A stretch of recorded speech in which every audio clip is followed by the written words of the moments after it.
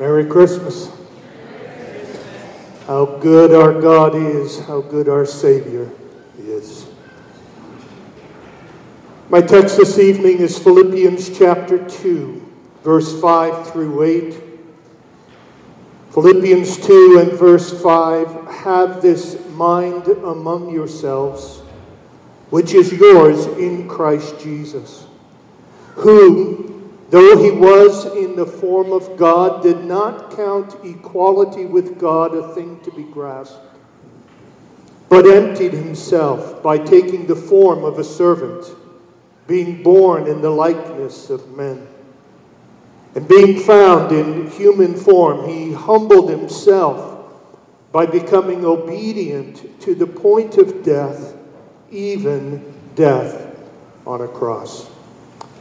Over these past few weeks in this Christmas season, we have been doing a series called Portraits of Praise, looking at how different people responded to the news of the incarnation, the birth of our Lord Jesus Christ. We heard from Mary and her Magnificat. We heard of and from the shepherds and the angels. And this past Sunday, we heard, in fact, from our Lord's Father himself, our God and Father, and the praise that he rendered to his Son in the incarnation. Now, this evening, what is to be the response that we are to have? How do we respond to the birth of Christ? In this text, very simply this afternoon, I want to offer to you three thoughts that really are expressions of, or you might say, a kind of downward descent into humility and humiliation that our Lord endured for our sake.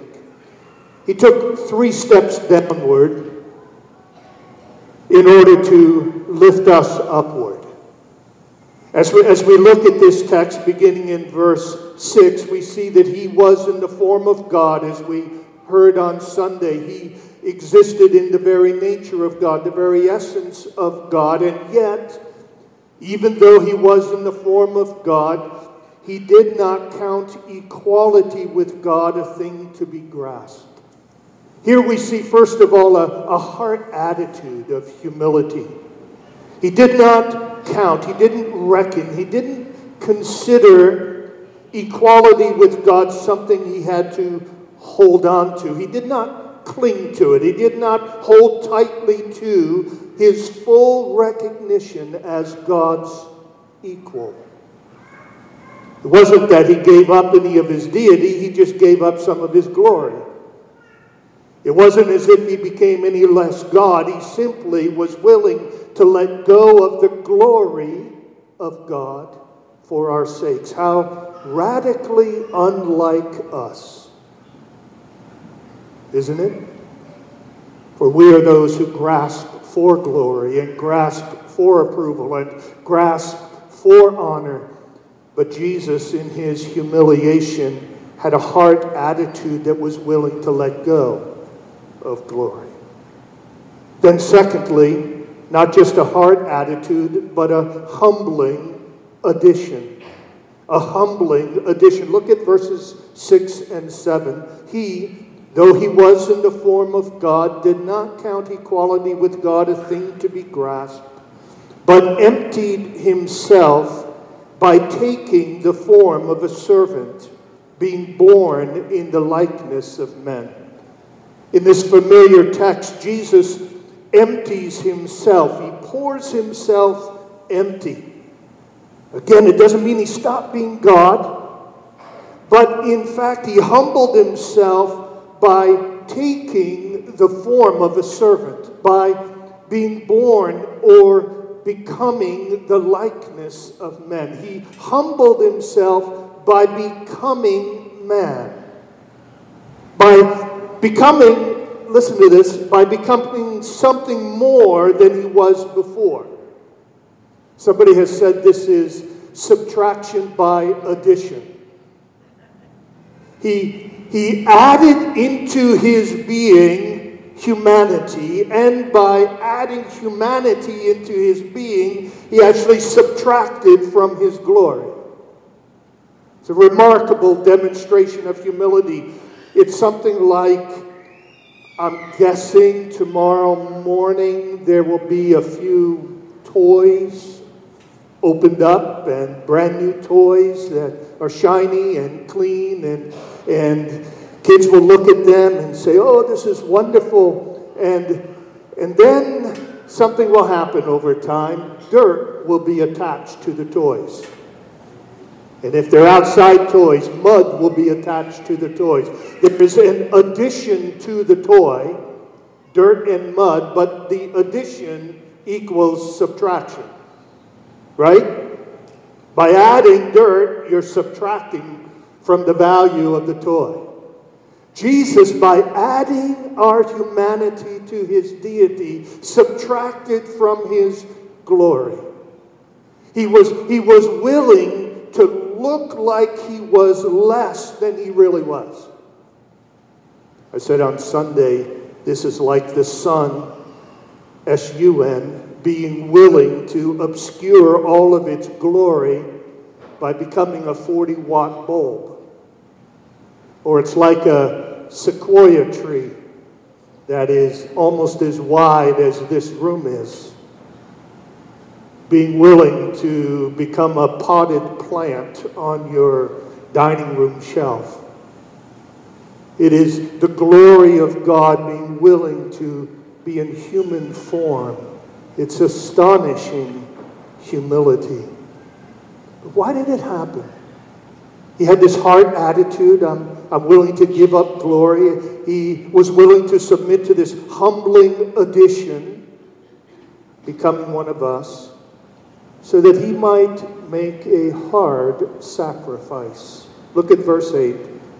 Being found in human form, he humbled himself by becoming obedient to the point of death, even death on a cross.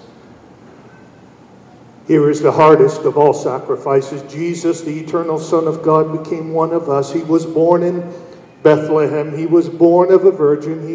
He took on humanity so that he could die for us on the cross. He was willing to pay the ultimate sacrifice so that we might go free. He bore God's curse so that we might experience God's blessing. There's enough here in these simple few moments of reflection. There's enough here to fuel and fire our worship, isn't there? I posted on Facebook just before I left the house today the words, "Oh come, let us adore him." And then under that I said something like, the purpose of life in 6 simple words. Oh come, let us adore him. That's why we're here. Why we're here on this planet. Oh come, let us adore him. Why adore him? Because he who is mighty has done a great thing by becoming lowly for us. He who existed in the form of God didn't hold on to it, but was willing to give up his glory to become one of us, to die an accursed death on the cross. Oh, come, let us adore him. But let us not just adore him. Let's imitate him. Let's imitate him. Here is my final word for you this afternoon. Philippians 2 and verse 5. Have this mind, this attitude among yourselves, which is yours in Christ Jesus.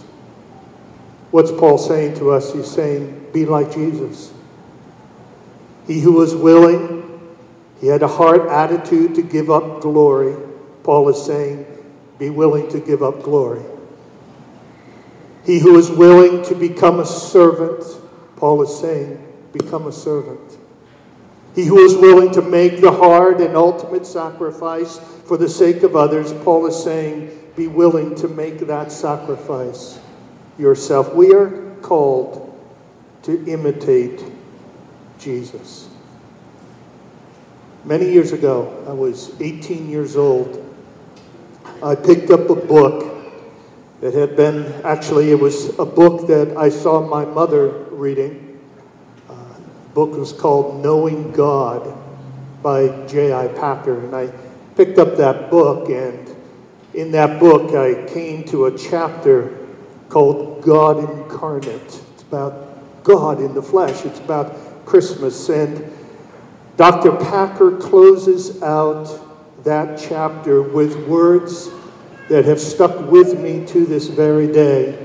And I'm 61, so do the math. That's a lot of years. Here's what he wrote, and I leave it with you as I close this afternoon. Dr. Packer writes, "We see now what it meant for the Son of God to empty himself and become poor.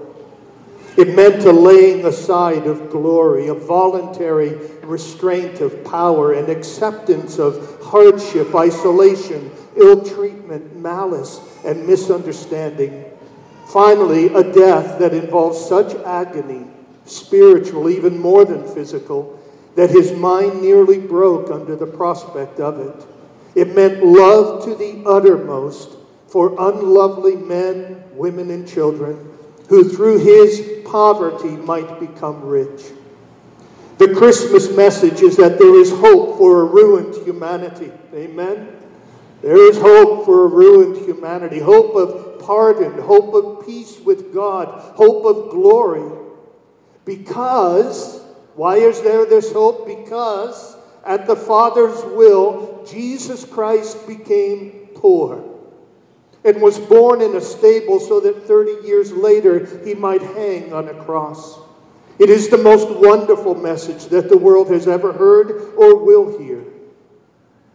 We talk glibly of the Christmas spirit, rarely meaning more by this than sentimental jollity on a family basis. But what we have said makes it clear that the phrase Christmas spirit should in fact carry a tremendous weight of meaning.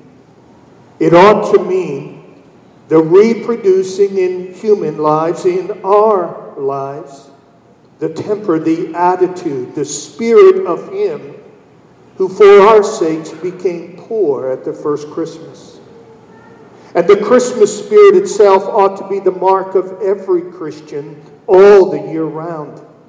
It is not the Christmas spirit that there are many whose ambition in life seems limited to building a nice middle-class Christian home and making nice middle-class Christian friends and bringing up their children in nice middle-class Christian ways, and who leave the sub-middle-class sections of the community, Christians and non-Christian, to get on by themselves.